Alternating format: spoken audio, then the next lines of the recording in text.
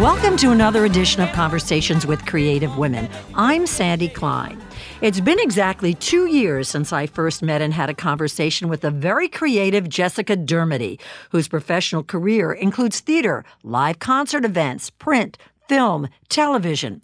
Following graduation from Florida State University School of Theater, Jessica landed a series of jobs, teaching modeling classes, ballroom dance instructor, working at a casting agency.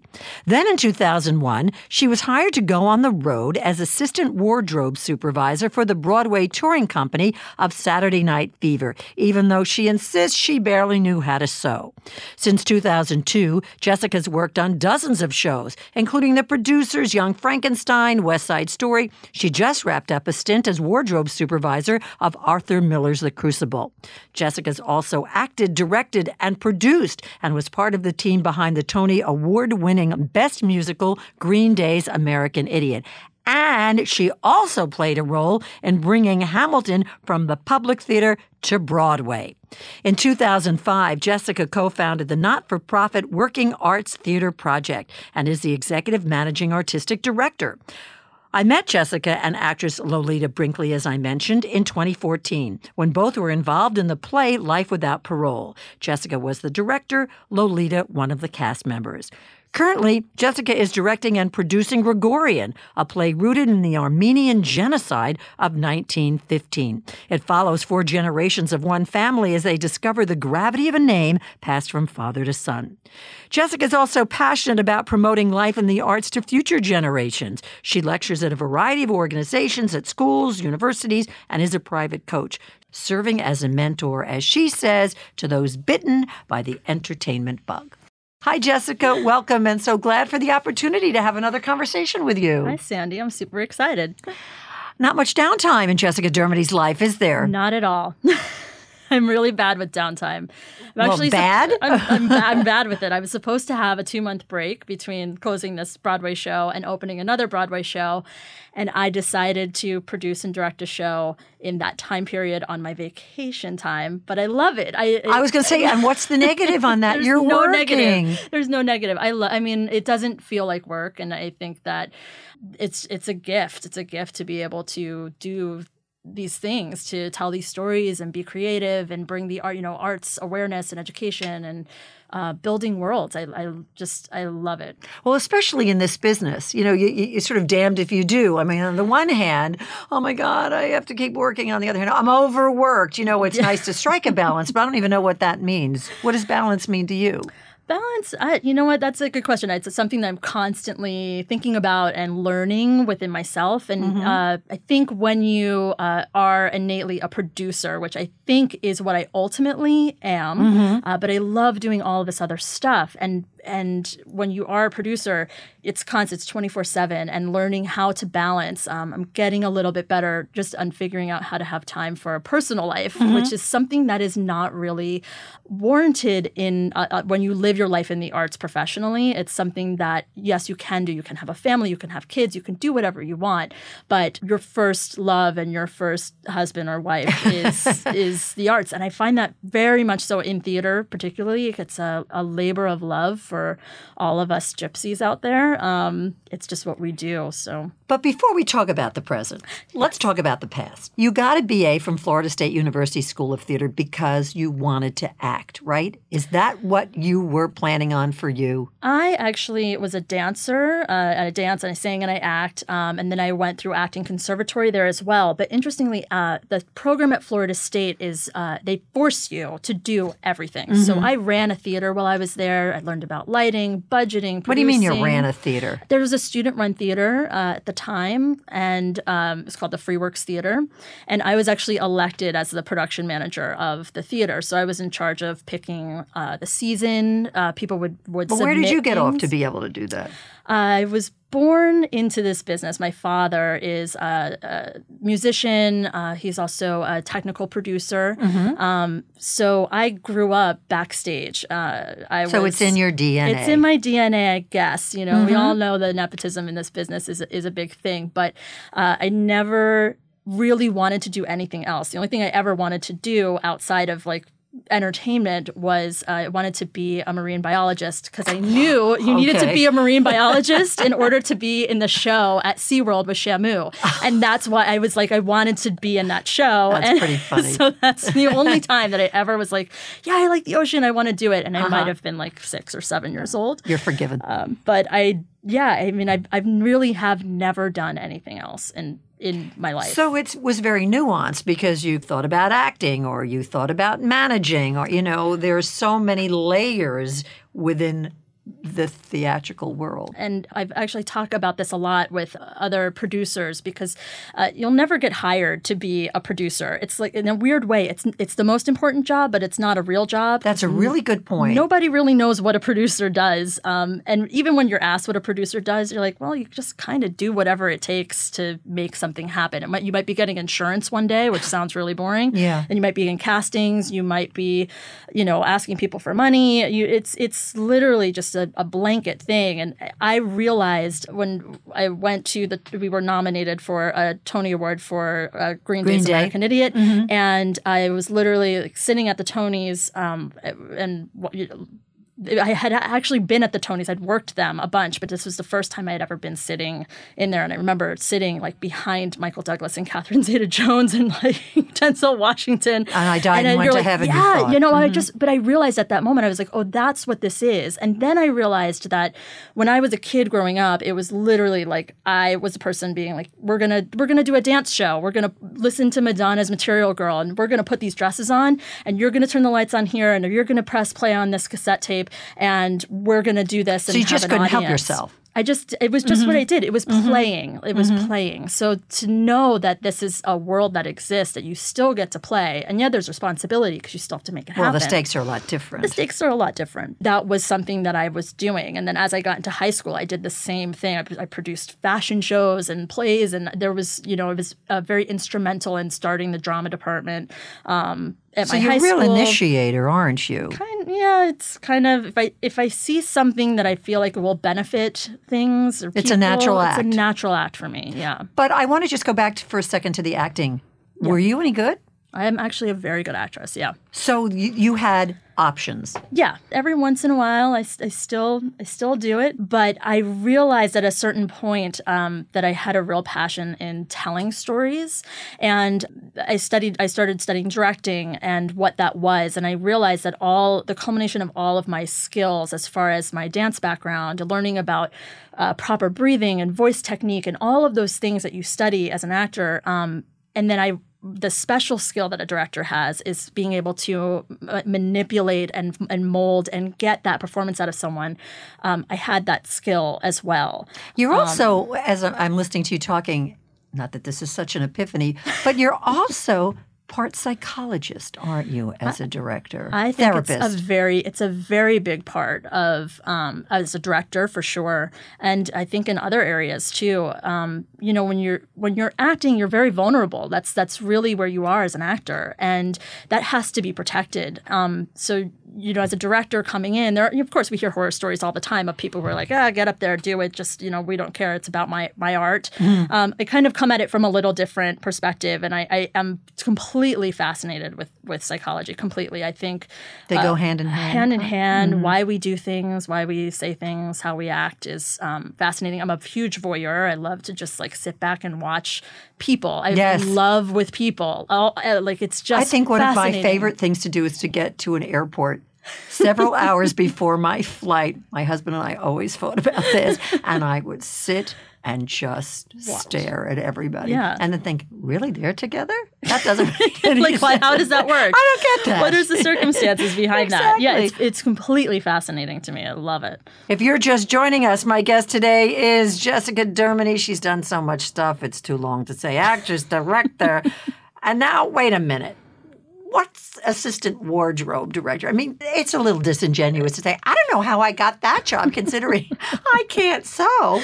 Well, the thing that's funny, and again, it goes back to the nepotism of this business, how I ended up getting that job was I would go and it's... By the way, for Saturday Night Fever's touring company again. Yes. Just to interrupt. Yeah, which was a great time, one of the greatest times of my life. My father, it was what's called the business agent of the IATSE union in South Florida. Why don't you tell people what IATSE stands for? IATSE stands for the International Alliance of Theatrical Stage Employees. So it's the stagehands union. And the wardrobe always falls under, it's a sister component to the stagehands union. So he needed someone called in sick and he needed somebody to go to work. And it was a 2-hour drive away from where we were. And I had literally just started this job as a ballroom dance instructor. I had taken a little bit of time off from dancing and I was coming back to it. And I was like, oh, this is what I'm going to do now. This is great.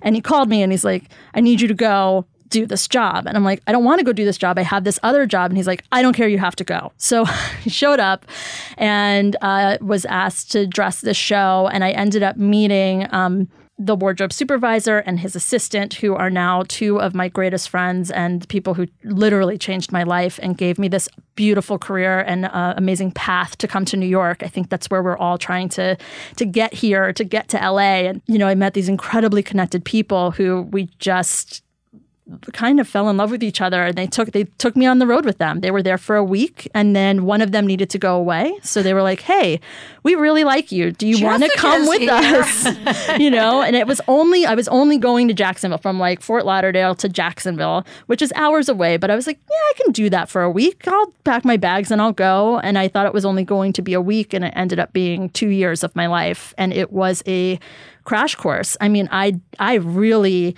didn't know how to sew. I took one required 8 a.m. costume class in college where you had to make a shirt. And I think I got like a C on my shirt. Like, it was not... I mean, it had arms and it kind of worked. But I think I actually even may have had a friend of mine help me with that in a big way. Well, your secret's safe. My secret's safe, telling all my secrets. But what I did know was I knew about dance, and that's a big dance show. So I knew about how garments need to work in order to move. And I know a lot about shoes because I grew up dancing. So that's something that you learn, which is, a lot of times dancers don't learn that, or they don't learn the right things. And that was something I knew about. So I was like, oh, this I can do. I can fake it with this. And it worked. And then I realized everything else, all the organizational stuff that I do, and knowing how shows work and being very comfortable in a backstage environment and knowing the hierarchy of how all the jobs work benefited me in that way. And I ended up being really, obviously, very well suited to do that. I was just saying, I was closing my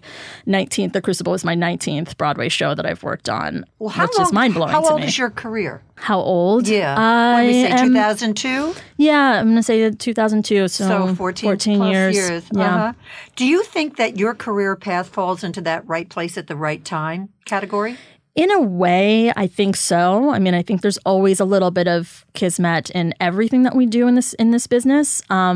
Like I said, most people don't even know that there is a job of a wardrobe supervisor, let alone dresser, or there's all these other millions of jobs in the entertainment industry, but we're so focused on acting because it's what we see. So what do you mean? You're invisible? In a way, you kind of are. You're, it's like when you're, and I mean that in a good way, that if I'm doing my job correctly, then you don't know that job exists, because that is my job, is to make sure that everything is happening so seamlessly and safely that as an audience member, you're sitting back and you're watching the story and you're watching the dancing and you're taking in the lighting and you're just watching the whole vision come together. But most people just don't ever stop to think that, like, oh, there is this entire city of people that make this happen. I always say, like, on a film set, for every one actor, there's 50 people. Exactly. Easily. Yes.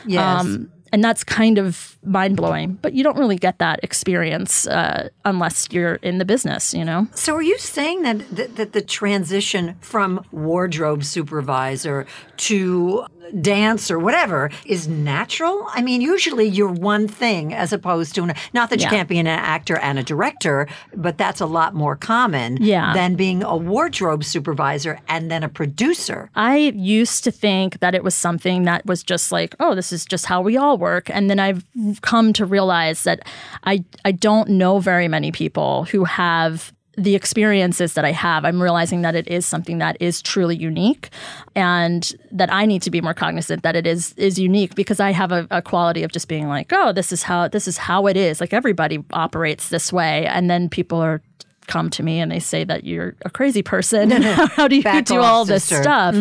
To me, it's just normal. Like, it's just the way that I work. Well, if it's worked for you, who cares? Yeah. In 2005, you co-founded this not-for-profit Working Artists Theater project. Why and what exactly does that mean? So what it was a very good friend of mine. At the time, we were both working on the show. The producer, she was actually a showgirl in the show, and I was a dresser on the show. Producers, as in the musical with Matthew Mel Brooks, with Matthew and Nathan. Nathan Lane. Yeah, and I had just come to New York. It was like one of my very first jobs. And oddly enough, this woman and I, we were in an acting class. Like, I was taking an acting class at the time, and she just happened to be in that acting class. And that's how we knew each other. And we didn't realize we had worked in the same building because she was one of the swings or the understudies. And then one night she got thrown into the show, and it was literally, she was getting undressed, and I'm standing there, and we look at each other and we're like, oh my gosh, like, what are you doing here? And then as we went through this acting class and being in the same building, we were there for 5 or 6 years together. We realized what happens on a longer running Broadway show is it's incredibly mechanical because it has to be. It's a safety issue. And if you're not in the same place every single night and it's not that Groundhog's Day, something is wrong and you are not safe. So, that becomes really monotonous, which is also a weird paradigm that happens in entertainment. You work so hard to get to Broadway, to get to that major motion picture. And then you get there and you're like, okay, this is it. And for some people, it's like, this is it. And I'm so excited. And for some people, you're like, this is it. I did it. What's next? What else can I do? And then when you're in that machine, you're kind of trapped because it is a full-time job. It's very demanding. The hours are very strange. And the lifestyle it creates is very strange. So we created a company that suited people who wanted to do more. We literally started this company because I was like, oh, I want to direct. And she wanted to act. And as a dancer, it's very hard to be seen as an actress. And we produced a play together, a very small play that was very bare bones, and the play sold out every single performance. And why did it sell out? It sold out because we realized what we were catering to was the Broadway community. We did shows that were on the days off and the times off that people were not in the shows, and that's something really, really unique. When you work in the theater, you don't get to see a lot of stuff because you're working at the same time that these other people are working, which can be incredibly frustrating because you don't get to see a lot of work and shows and your friends doing their work. And so we created this platform so you for that. create this not-for-profit Working Artists Theater project, but where's the money coming from? When we started, we had no money, and what we were sheltered under another company called Spiral Inc. And we were told, well, we'll give you, because they were producing a show, and they had 2 days that they were not in the theater, and they're like, well, we'll give you this theater space, which is the biggest expense in producing a show. So we had this space, and we knew we were going to present this work with essentially really no set, no costumes, no nothing, because we had no money. We really had no money. So we just took the opportunity and we just went for it. And we were overwhelmed by the amount of response from our peers. And we thought, okay, well, this is obviously something that people are resonating. It's resonating for whatever reason. And we just went forward, and we optioned another play, and we paid for it out of pocket, and we got more company members. And at a certain point, once we realized we had a company, everybody put in $1,000 of their own money. No kidding. Yeah. And we went forward and produced some more shows. And then when you don't know anything about not-for-profits, I've learned a lot about it, but I took classes, I read books. I felt nervous and very responsible that I didn't want to screw it up, So I kind of took that role and learned even more about the business end of what it is that we do, which is something that there's really not a lot of programs or colleges or anything that teach this stuff. You just kind of throw yourself in and you figure it out. And then we learned, as a not-for-profit, you can accept donations. So then we started asking for donations, and then we figured out we were eligible for grants. We were like, what's a grant? Oh, we've got grants. And, we've had over the years, your network grows and people believe in your work and they support it. And, the not-for-profit game, anyone who's in the not-for-profit game, you kind of beg, borrow, and steal whatever you can. And then as far as fundraising, you just get super creative and figure out interesting ways, whether it's like online auctioning or whatever you can put out there, because it's hard. The money part of the arts is really difficult because people are so enamored by film, and theater is a little bit scarier. Sometimes I get very nervous about theater in terms of like the Philharmonic or opera. Who's going to be there after my generation? Or I'm old, but I think that way too, because my generation is kind of the last generation that had arts in the school system, which to me is so crazy, because growing up I found myself and I found family within the theater community, and that was a big part of why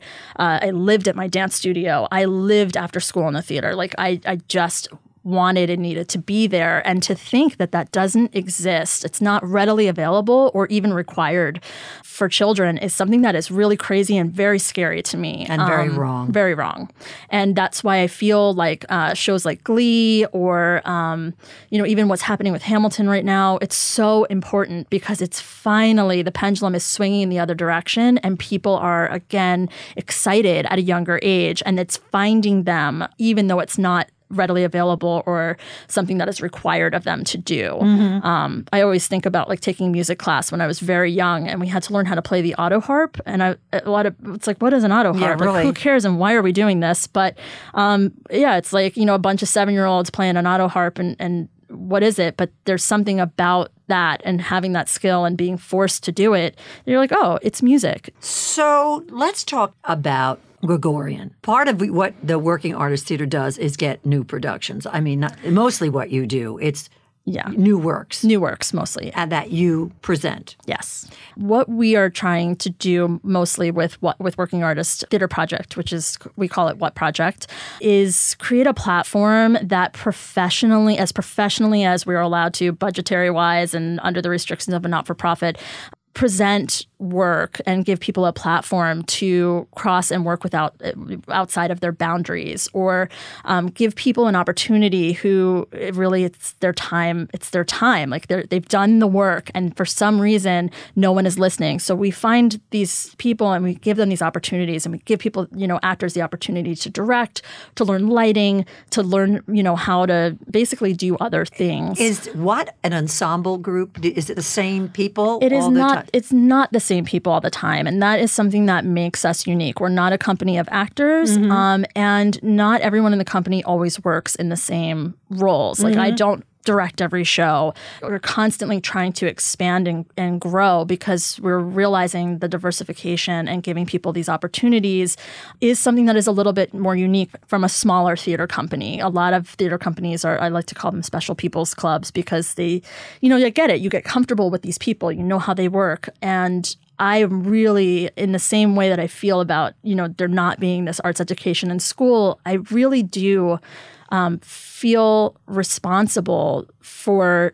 giving people the opportunity to do their art, to tell their stories, to learn new skills, to create longevity in this industry, because it's also something that is not readily available to people.